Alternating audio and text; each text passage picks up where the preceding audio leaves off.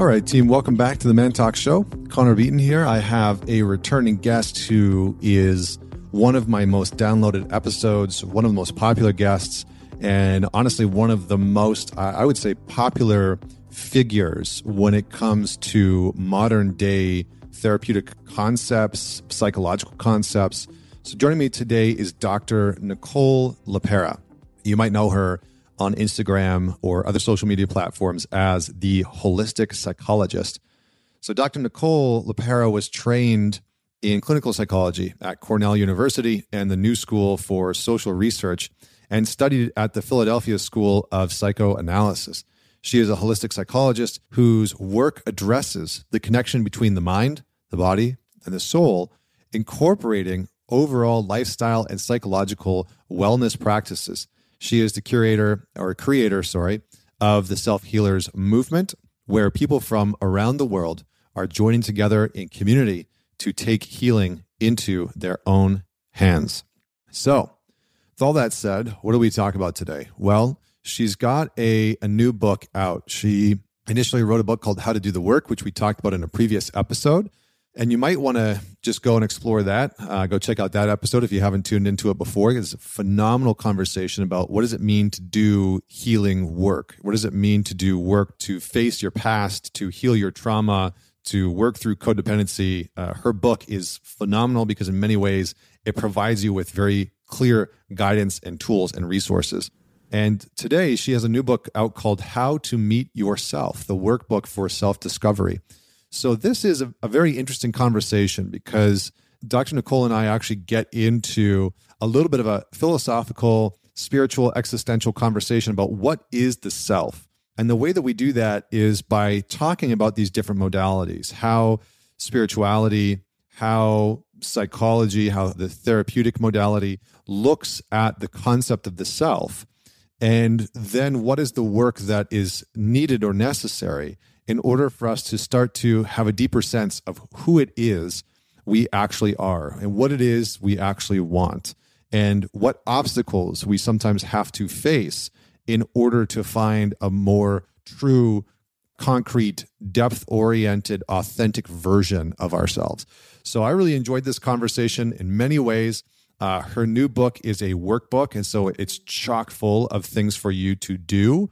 So if you're somebody like me that likes to get into the sort of like the questions, the answers, the exercises, then this is probably for you.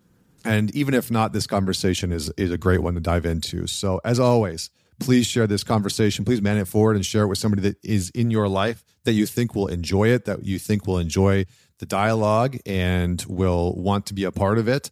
And without any further delay, with all of that said, please welcome wholeheartedly my guest today, Dr. Nicole LePera.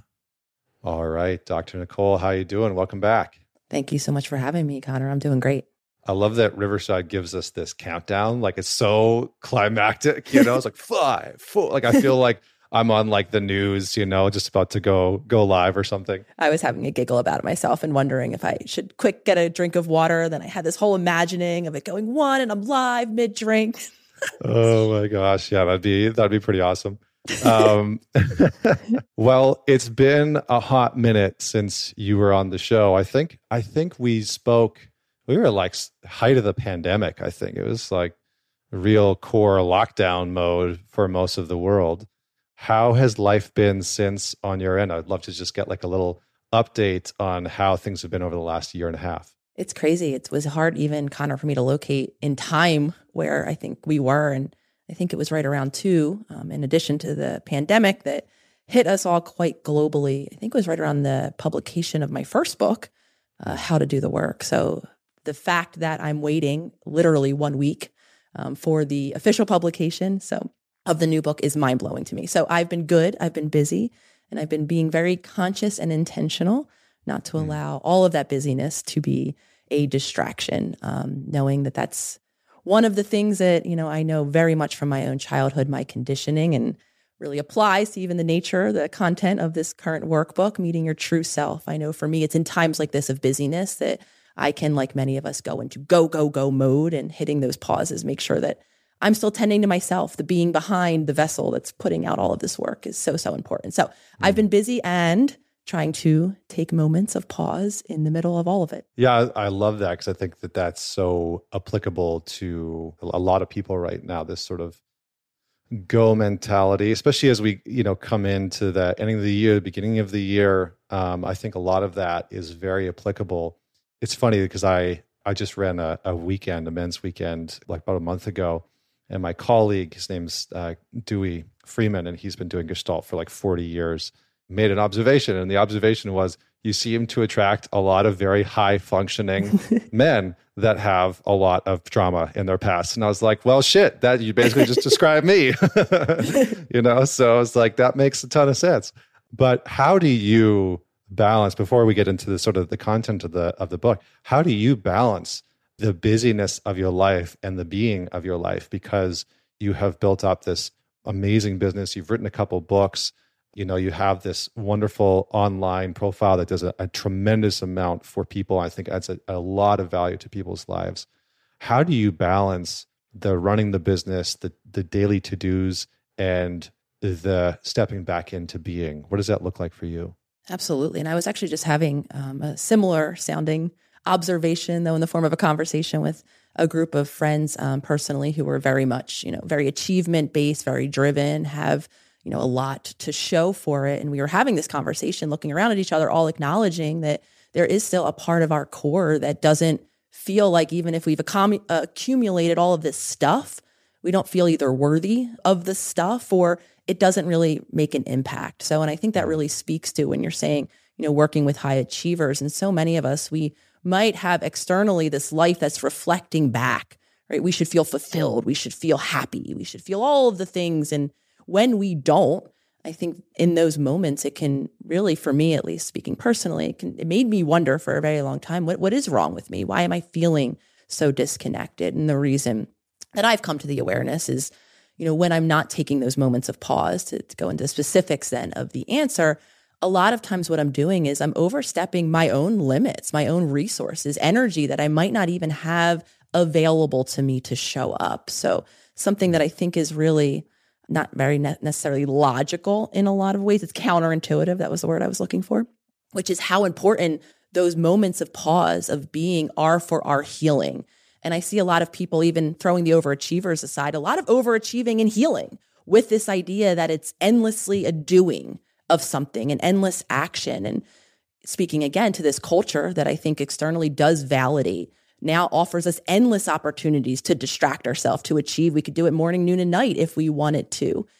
So in terms of making sure that we have the resources to be available really does mean pausing. So for me, it's just continuously keeping it top of mind, knowing that my tendency, as the world does need things of me, or as there is a part of me that feels very driven and passionate about putting all of these new ideas out into the world. I've really had to teach myself that hitting pause, that healing for most of us, for me included, is a journey of learning how to be in stillness so that when I do then present whatever it is, myself, my work, the workbook, to the world, that I'm doing so with resources and from a grounded, connected way. So for me, it's again, a daily conversation of intentionality. Oh yes, I do have a being that I need to pause, and then making the daily commitment not to just brush by that idea, and actually to embody those pauses throughout whatever is happening.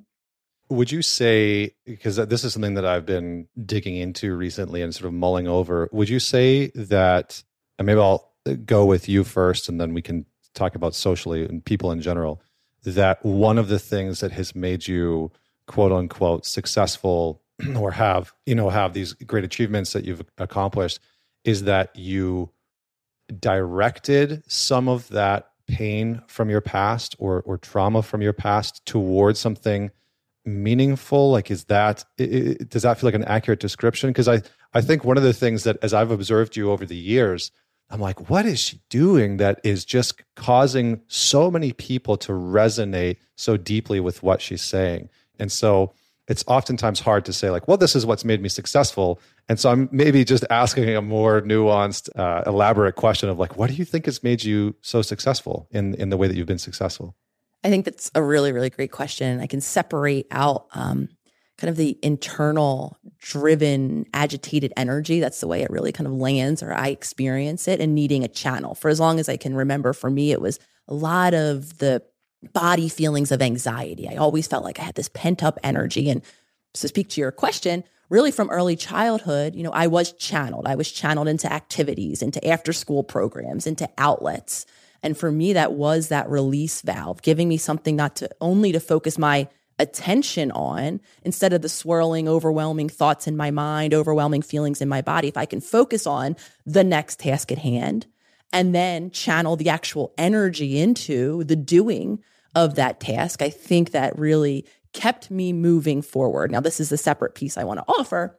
That journey and that path for a lot of us led me to exhaustion because it wasn't coming from necessarily, for me at least, an aligned, connected, deeper, purposeful, passionate place, right? I was driving myself into action, turning my attention to all of these things that I was doing, but I wasn't really enacting or living from purpose-based decisions, if that makes sense. So while I do think the way I've coped with my overwhelming energy in my body has helped, I think what has changed for me now is learning how to drop in and making sure that the actions that I am embodying, going into what I'm pursuing now, for lack of a better word, is coming from a deeper place of purpose instead of just doing everything because it's available to me and it feels good because it feels like a relief. Learning, and that's what translated to that lack of fulfillment, learning how to do things that are deeply meaningful for me has allowed me then to shift. And I think to alchemize is what you're describing. Now I can allow myself this deeper pain to be focused on actions that are in alignment with my deeper ones, my deeper curiosities, and what I now believe is my purpose here. I love that because it's almost like turning that pain into a purpose in some way, shape, or form, or giving it a function, which, all the, in IFS, all the parts of us want that, right? All the parts of us want to be contributive in some way, shape, or form to our higher self. And so do you think, you're talking about this energy that you had in the body, and I certainly understand that because I was just, I was the classic class clown and ADHD and taking Ritalin in elementary school. I was like one of the first guinea pigs, I think, on Ritalin in Canada. And so there was this notion that I just had too much energy. Do you think that everyone has an abundance of energy that they need to learn how to deal with? Or is there something specific about trauma and abuse, neglect, abandonment, these sort of events that can happen in our life that produces more energy in the body that needs to be dealt with? I'm curious to get your take on that. Yeah, I think that's a really, really great question. And I really often am simplifying a lot of these concepts. And I think universally, humans are energetic beings. So we all are, made of, for lack of a better word, energy to some extent. So we all have it inside of us, and we're a conductor in a sense. We're always interacting with the energies around us.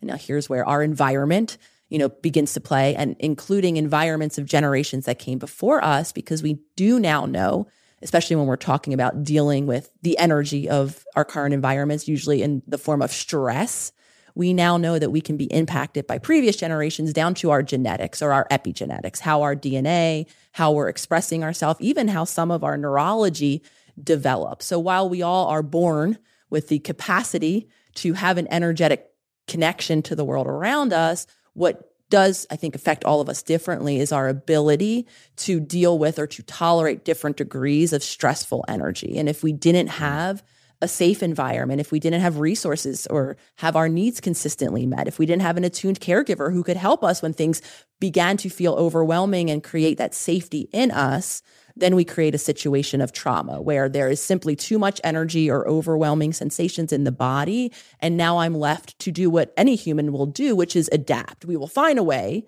to channel, tolerate, disconnect maybe even from our energy, though we all have a different degree then of energy and ability to tolerate energy and our energetic resources. So we all, like I said, are constitutionally the same, but our choices, our environments, generations that came before us, and then even again, our hardware that is impacted by all of that impacts our ability to channel or to tolerate different degrees of energy.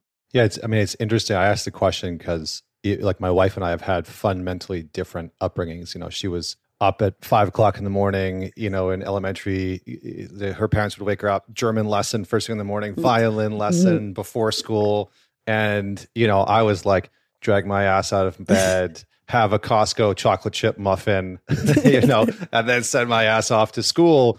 And so I didn't really have structure implemented in my life as a child to direct some of the energy outside of like playing sports, And so I think when I look back, a lot of my substance use and addictive behaviors are a byproduct of me just having this intense energy in me and having no real structure or outlet to put it into in a healthy way.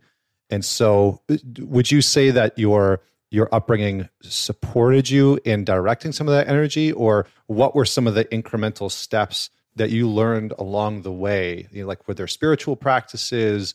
Were there daily meditation practices? Was like, how did you start to direct that energy in a conducive way once you realized like, oh, this is just causing me to burn out when I'm directing it all into just doing constantly? Yeah. And so I think to speak to the point of the impact of my environment, my early environment very much validated it. Like I said, it was my mom who had me in every after school program. And according to even her professed, we have you going 7 days a week, or you have us going 7 days a week, is the language, right, that she would use. So while there was kind of a channeling that was initiated very much, of course, though, with my expressed interest, I want to do art, I want to do dance. And within a week, I was signed up for those. So there was that degree of structure, but I giggled when you said dragging your ass out of bed and, eating kind of whatever sugary product it was, because there was also in my family a lack of structure. I didn't have a bedtime. I could very much eat. For me, it was Entenmann's. There were these, kind of treat-like cakes. First thing in the morning, I would have a soda, a Coca-Cola, and an Entenmann's for breakfast. And so while, again, my mom was present and there was some degree of security of structure, there was also a lack thereof. So outside of learning and being validated for these achievements in this doing, I very much was, and not feeling safe because of the overwhelming stress in my home, to share with my mom, my family, my dad of what was actually going on in my life. I was left to deal with just developmental stresses living in a city, on my own. So what that then looked like very early on, I too discovered, smoking weed and drinking. I think I was somewhat like 12 years old, and, being very secretive, not really sharing much with my family, just going out, as I like to claim, and coming in at late hours because, again, I didn't have a degree of structure, and translating for me into all of these other ways, in addition to the validated ways that my mom was directing me to channel my energy. I very much had other things that I was doing. So the biggest wake-up call for me is understanding that a life of validation from someone else, from my mom, from the world around me, that's like, oh, Nicole, you're successful, right, doesn't necessarily translate into a fulfilling or even a connected life. Again, if even that has come from an adaptation. So while it does look like it was, something great that my mom helped and served me, and it was an outlet of sorts, and it became over time my only way to feel okay, grabbing for the alcohol that then I did drink, very consistently throughout my 20s into my early 30s became, again, that way to deal with all of the accumulating energy. So to the specifics then were not only awareness, this life of doing for other people, of seeking this endless achievement isn't going to make you feel worthy. What's going to make you feel worthy is actually showing up in care of yourself. Seeing all of the ways I've overstepped my limits, that doesn't make me feel worthy. I've lived that lifetime of that. So awareness was a huge, big part of my journey, but then it was the daily commitment, like you're saying, to those changes in my lifestyle, to making sure that for me, it starts first thing in the morning while I wake up, as we all do, to an endless array of things I can do, to-do list on my phone, emails I could answer. My commitment to myself is really not going into work mode first thing in the morning. It means taking a moment of silence, taking some moments with my body. For me, learning how much stress, energy I had pent up from all of those years of not really releasing it fully, not really allowing it to come out, made me so tense in my muscles. So daily stretching and movement is incredibly, incredibly important. Breath work then became a daily commitment. So all of these things that I'm sharing really began for me, not only in acknowledging that I am a person, behind this role that I've been pushing myself to strive for so long, but that I'm a person in a body. So for me, those were the biggest foundational choices, becoming aware that I have to care for this self, and then living in those actions of care, which for me began with the body. Yeah, I love that. I appreciate you sharing that. It's funny as you were talking about those cakes in the first thing in the morning. I got a memory of. Did you have Rice Krispies? Rice Krispies, Yes. and yeah. So I like the cocoa ones. I like chocolate everything. So it would be chocolate Rice Krispies for me. Thank you. With chocolate milk then at the end to drink down. Oh my gosh. Yeah. I got a memory of me as a kid. I would put Rice Krispies in, milk in, and then like 3 tablespoons of raw sugar. Yes, of course. On top of that. I'm just like, oh Lord, like no wonder I was just bouncing off the walls. But it's interesting because over the last number of years, I've just gotten completely sober, not because I had one specific addiction, but because I sort of tested out with a lot of these addictions. And it's been interesting how much work I've had to put into regulating my body and system, my mind, my energy levels, because I do notice that I have an abundance sometimes where I'm like, oh, I really could just keep building and working and doing. And so body practices, breath work, as you're talking about, have been substantial. I just want to have one more question before we dive in to the book, which is, I think that you've done a really good job of disseminating some of these larger concepts and constructs within the psychological field and breaking them down into a way that's manageable and digestible for people. I am curious as to what other attributes, what other things have, from your perspective, allowed you to be successful in the way that you have online? Because it's not easy to communicate some of these things to the everyday person that doesn't have the language or the background. So I'm curious about what else do you think has made you successful in bringing some of these things to the sort of the mass? I think, really being intentional about the language and the communication, because what I have seen is, often most of what I'm saying, if not all of what I'm saying, has been said before in a different way. I've read about a lot of the concepts that I talk about, day to day in many a different book, and many a different theorists, studied many a different way, said many a different way. And the thing that I found lacking on my own journey was how impractical some of the conversation around these concepts have historically been, right? They can just remain conceptual. We can read about them in a book and not really know, okay, well, what does that mean? I'll use ego, for instance. I mean, the ego has been written about. I can't even imagine how many books the ego is mentioned in, if not written solely about in and of itself.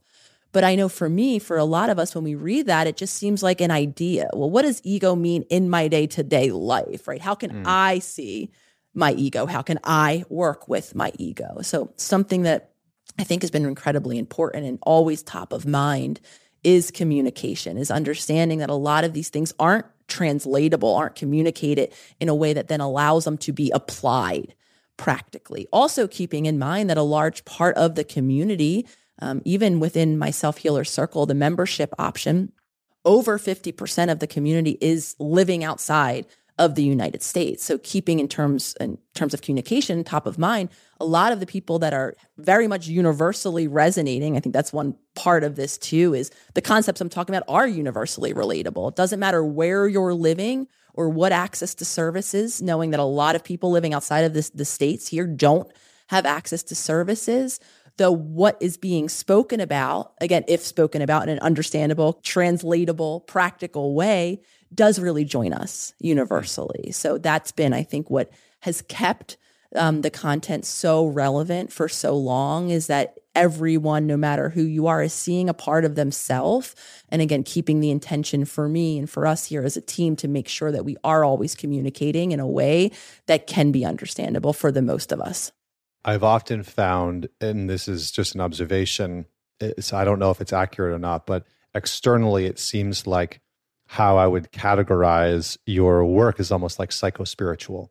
There's a deep-rooted, researched psychological element, but then there's also this wonderful element of spirit and soul. And I think that oftentimes that gets overlooked maybe in your work sometimes. Because when I view your work and I talk to you and I engage with you, I'm like, oh, here's a very deeply spiritual person. Is that true, or am I just like making my own shit up here? No, you're very, very accurate though. It's funny, Connor, because even, hearing that question, there was a version of me in my 20s who would have rejected any assessment of spirituality, of religion, again, because the religious system that I grew up in, which was very much Roman Catholic, wasn't, something that felt really resonating for me. So for a very long time, I very much rejected any engagement. While I did, become interested and learned about, I think I took a class in college of Eastern religions. Nothing really kind of resonated. I was a scientist at heart. If I couldn't see it validated in science, or the science at least that I was fed in the system that I was in, I didn't believe it. So as of now, kind of really peeling back all of my layers and really attuning to, again, even the reality I just spoke about a couple minutes ago, that what we are at our core is more undefinable. It is energetic. And actually, there is science out there that is learning how somewhat to study these much more indefinable, indescribable aspects that many of us, if we do feel much more comfortable saying words around spirituality, will land on our soul, our essence, right? That undescribable thingness that makes us who we are, that makes me different from who you are. So absolutely now, I'm very aware that I'm inhabiting a body. I very much have a physical aspect of my existence. Even talking, thinking about this new workbook, meeting your authentic self, right? There isn't a physical place necessarily or a marking that we can go and be like, oh yes, check. This is my authentic self. Even that, peeling back all of those layers to attune to, there are messages, there are inner instincts, there are images, visuals, urgings. We each have a different variety of how we get messaging. But again, all of that does come from somewhat more of a indescribable spiritual soul type place than anything I think that I was seeking for a very long time. Well, yeah. So what's interesting, I'm a huge Jungian proponent, and he talks about the self. And I think that many psychological endeavors, ACT also gets into the self and where it fits in within the persona. How would you start to put some language around what the self is? Because your book, How to Meet Yourself, I think is a really great way for people to start to get into, like, who am I really at my core, and what does that mean, and alignment and coherence internally. But how do you start to define what the self is? Because that can be huge and ambiguous, and Yes. and it can go in a number of different directions. So I'm just going to leave that at your front door and let you go with that. I appreciate it. Yeah, and it is really big, because I think when we're really trying to define, operationalize what the self is, I mean, it's everything from those inner pings that alert us when our body needs something, right? Acknowledging that we are all in a different body, a different energy system with differing needs. So the self can be everything from the practical, right, ping that I get at a certain hour of day that tells me my body is hungry, that no one might else be getting that ping around me.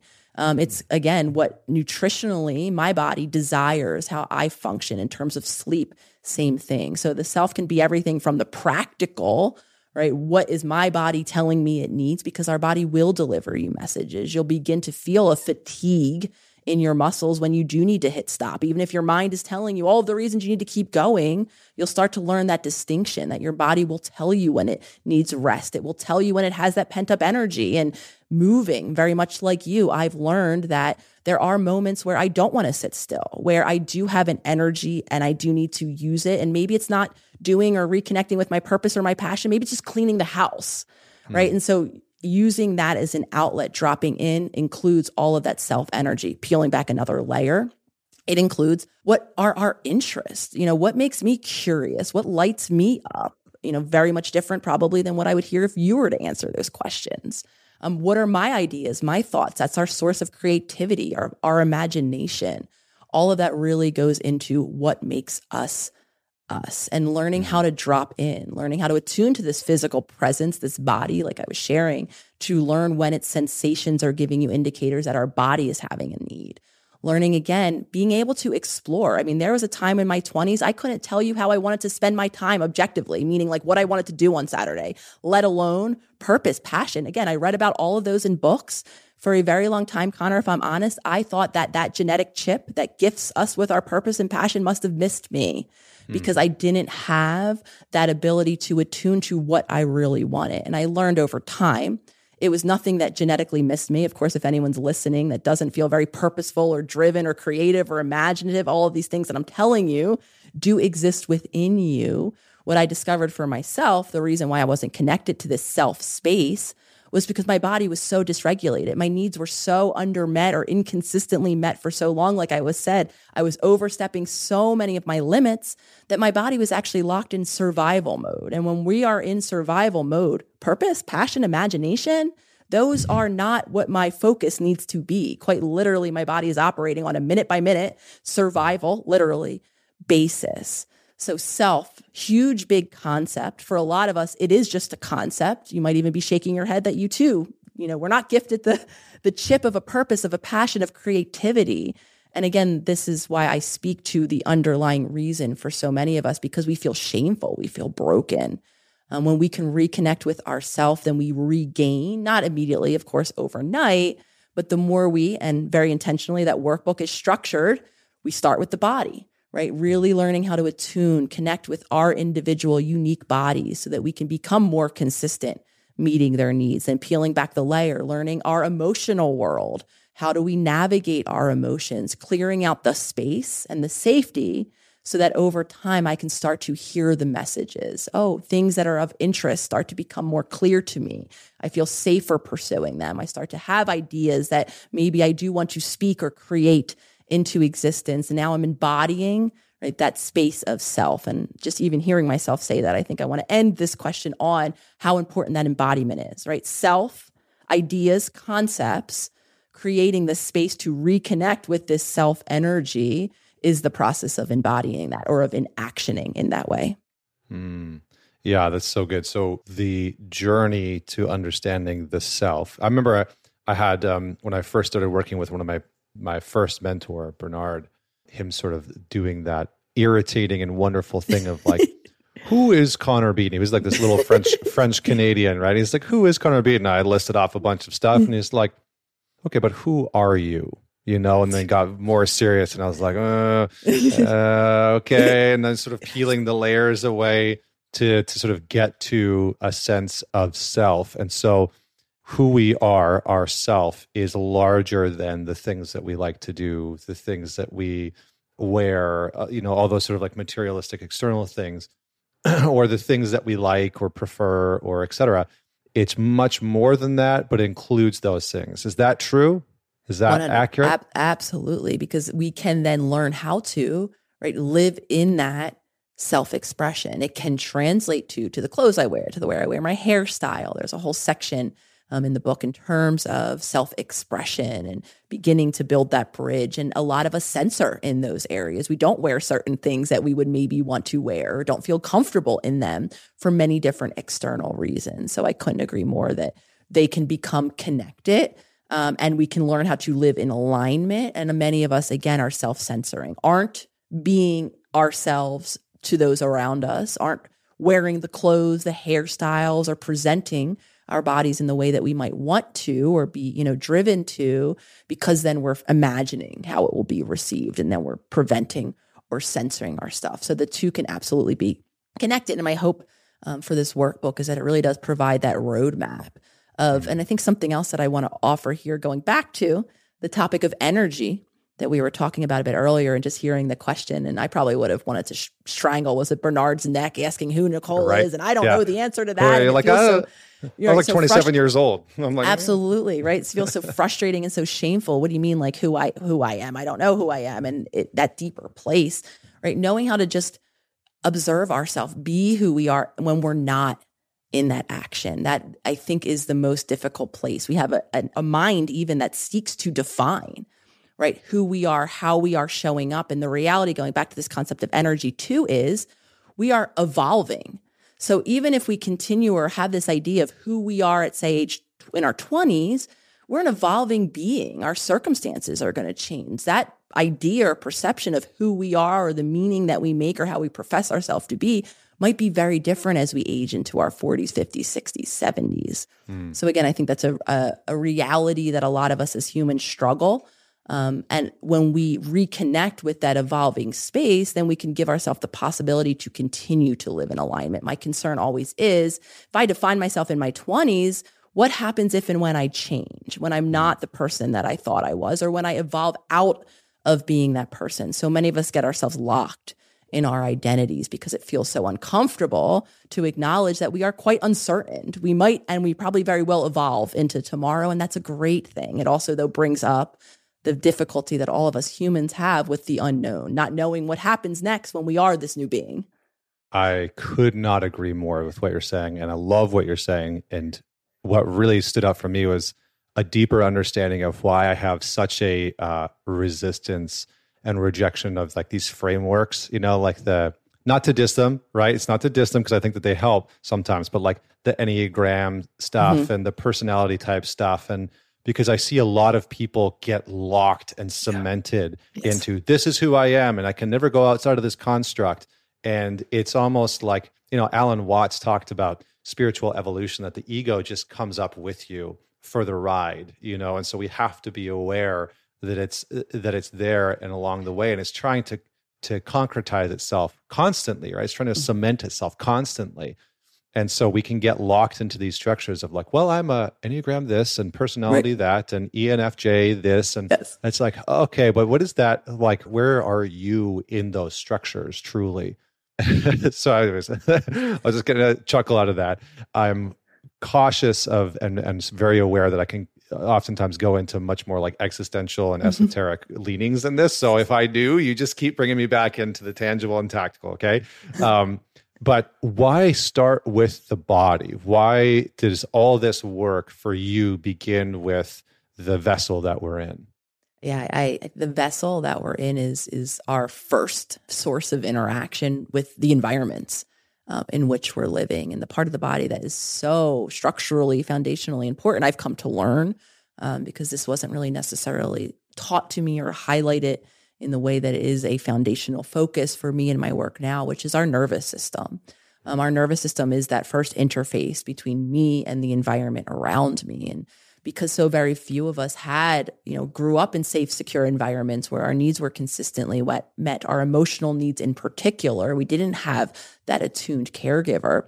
We didn't have someone teach our bodies, quite literally, not only how to meet their own needs by first meeting them for us, but teach our body how to deal with stress. While we all are pre-wired with a nervous system when we're born, our nervous systems need another nervous system to co-regulate with or to come back into safety when they become dysregulated, distressed. When an infant, say, is crying is usually the major indicator of that. So when we don't have the safety in our environment to even return to, when we don't have an attuned caregiver to help us come from overwhelmed, dysregulated back into safety, to make sense of what was going on for us emotionally, to then over time teach us how to make sense of our own emotions and deal with them, our nervous system usually never falls back into that safety.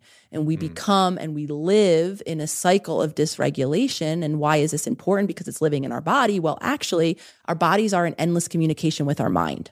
And one of the biggest sources of information that our mind is taking in to determine what we're going to do next, how we're interpreting the world. It really plays a role in everything we're doing, from how we're making sense to how we're showing up in the world around us. And one of the biggest sources of the information is the messages our body is given.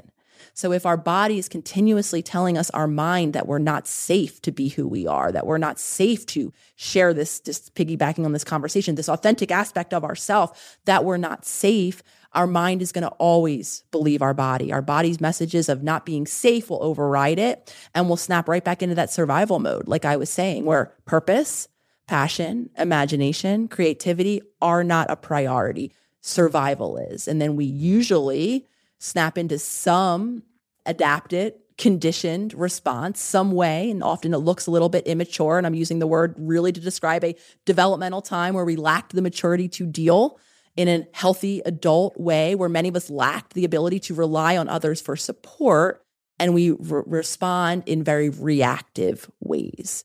And when we're reacting to the world around us, now we're really disconnected from that deeper space. We're, again, cycling, just trying to keep ourselves safe enough to continue, and we can't have conversations like pausing, like stopping, like tuning into what I really want in that moment. Likely, we're going to just keep ourselves going and tolerating our stress, our overwhelm in the exact way that we once did, which usually, again, is disconnected from ourself, from what we really want and from what we really need to happen, or the support that we really deserve to have in those moments of overwhelming stress.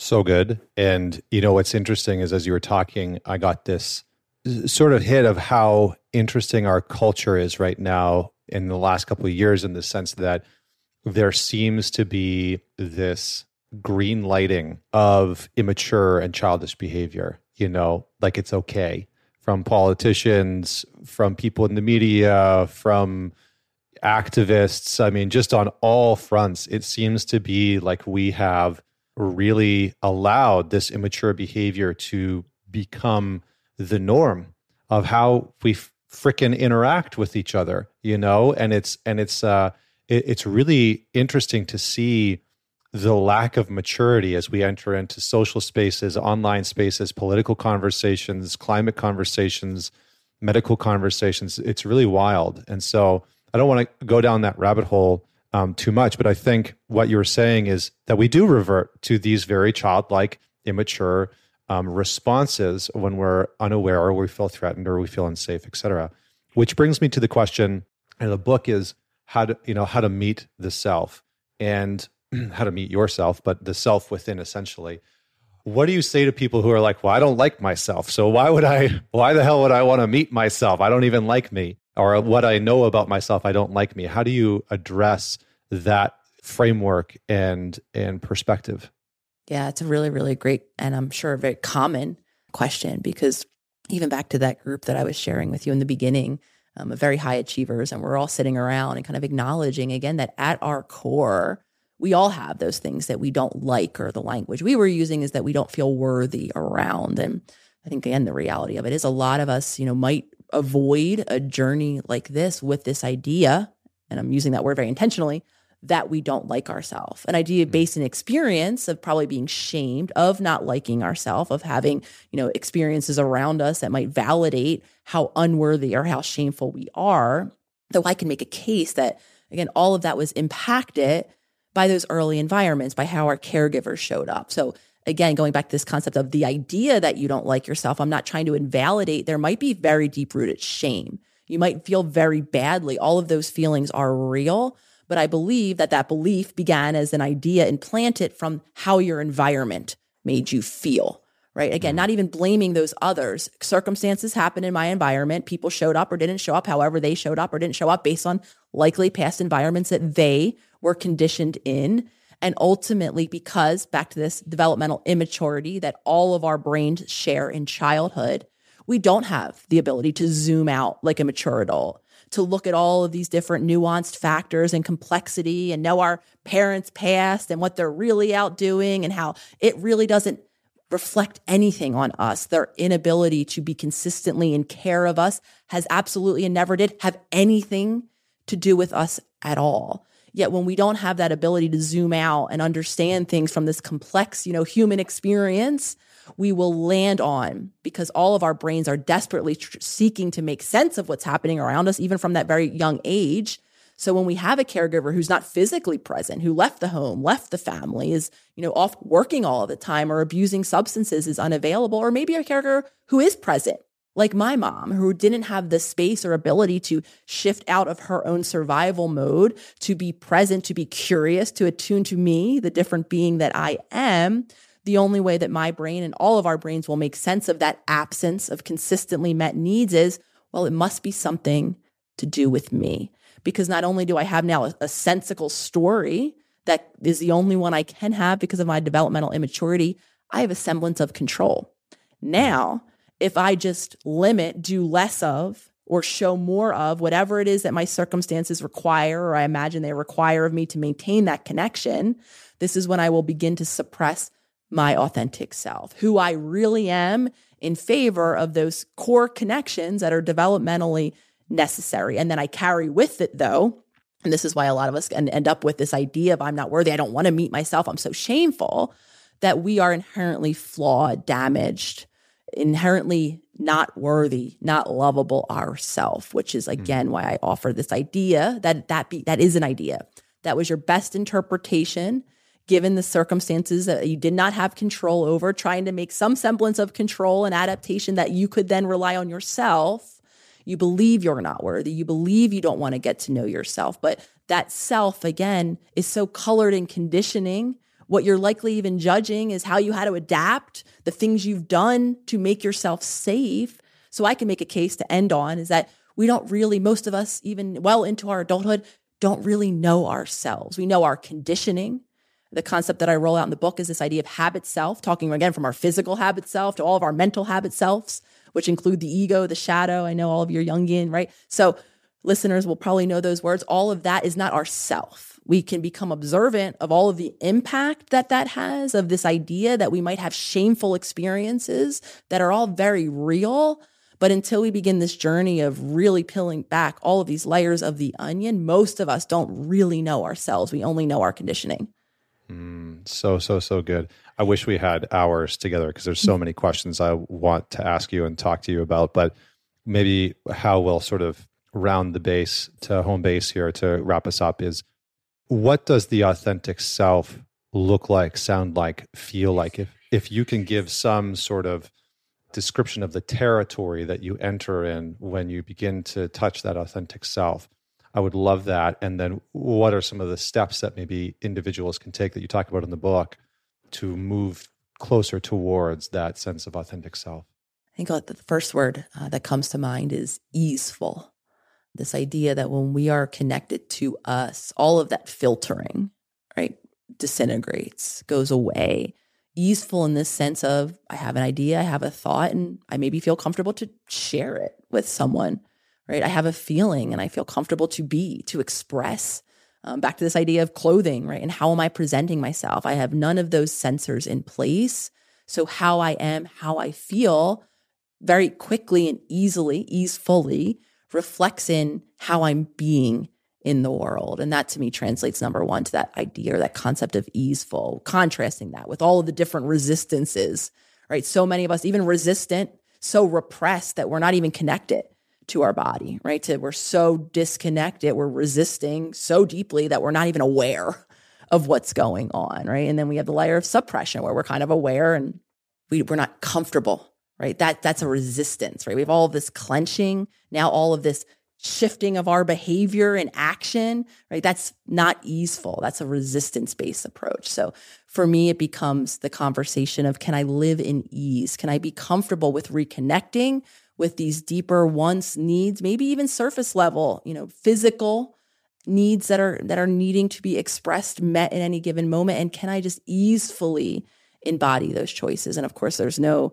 specific, easy roadmap, though my hope is that the new workbook offers that journey, beginning in the body, learning how to even notice if my body is sending those signals that I'm not safe to have these moments of stillness, of silence, of pause. And then learning all of the different ways our ego and these early stories are coloring how my body is reacting in these moments. And then over time, gifting myself with those opportunities, beautifully full circle, just like I described at the beginning of our talk, that is still top of mind for me, right? I'm a person, I'm in a body, I need moments of pause, making that part of our conversation that allows me to be easeful, to have those days where my body is telling me, or those moments I am fatigued, not having all of the worry or all of the censoring where I don't feel safe just saying, you know what, I need to hit pause and that's okay, world around me. And then shifting again into action in those moments where it's in those aligned relationships, in my purpose, in my passion, and ultimately always giving me choice, right? Choice to acknowledge that I am an evolving energetic being, that I actually don't know how it's going to feel to be in this body as it enters, its late 40s, its 50s, its 60s. And reminding myself that I always have that opportunity to rediscover by dropping in. It almost sounds as though what you're saying, and again, please correct me if I'm wrong or alter it in whatever way feels accurate. It sounds like what you're saying is that the self, our authentic self, is a little bit outside of the rational construct that we can often get stuck in, right? Of, this is who I am unequivocally, and this is how things are going to go, and this is what I want, and this is what I need. That there is maybe a part of us in there, the self can be found in there, but a larger part of it is outside of the rational construction that we often get bogged down by. Is that accurate? Oh, it's so accurate, Connor, and even speaks to how our self speaks, right? This concept of intuition, right? Our inner instincts. So many of us do look in our conscious mind for the language, the word. How do I describe myself? How do I know when this is telling me yes or no? so many of us, it isn't, or for most of us, I should say, we're not going to find it in that logical mind, in the sentences or the word structures that we're looking for. It pings us in concepts, in sensations, in ideas, right, that are not the repetitive thoughts in our mind. Some of us get a visual where an image might just seemingly out of nowhere pop up. It's sensory based, it's body based. And again, if we really want to simplify the brain, which is very complex and there's many different areas dealing with many different things at once, when we're in our logical, right, left brain trying to make sense, describe who we are, or even define and listen to our intuition, we're going to miss the mark. We have to learn how to drop into this more right-brained, more sensory system that speaks with a different language. And again, when we look up to the thoughts in our mind, which so many of us are doing, we are going to struggle to find the words to define ourselves. Or if we do find the words, going back to the beautiful wisdom you shared, we're going to box ourselves in. Who we are, again, is back to that indefinable energy. We might be somewhat able to describe how we're feeling, how we're doing in a given moment, what we want or what we're thinking. But words really don't do the system that we're speaking about, the energetic being that we are, the justice, and can even be quite, I think, frustrating and limiting. So good. So good. Well, I want to honor your time. Unfortunately, that's what we've got for today, but I'm looking forward to having another conversation with you on the other side of this book launching. For everyone that's out there listening, How to Meet Yourself, the workbook for self-discovery, is live. I think this is going to be coming out as it's live, because the launch date is on December 6th, 1 week from actually when we're filming it now. Yeah, boom. So it will be live right now. We'll have the links in the show notes. It is available everywhere. Don't forget to share this conversation, this episode, with somebody that you know will enjoy it. Maybe this is a conversation that you can listen to with a friend, with a partner, with a family member, and have some discussion about. It might be a very worthy, very fruitful conversation. So, Dr. Nicole, thank you so much, as always, for being on the show. Connor, thank you so much for having me. It's truly an honor. I love having conversations with you. So thank you. Likewise. And until next time, this is Connor Beaton signing off.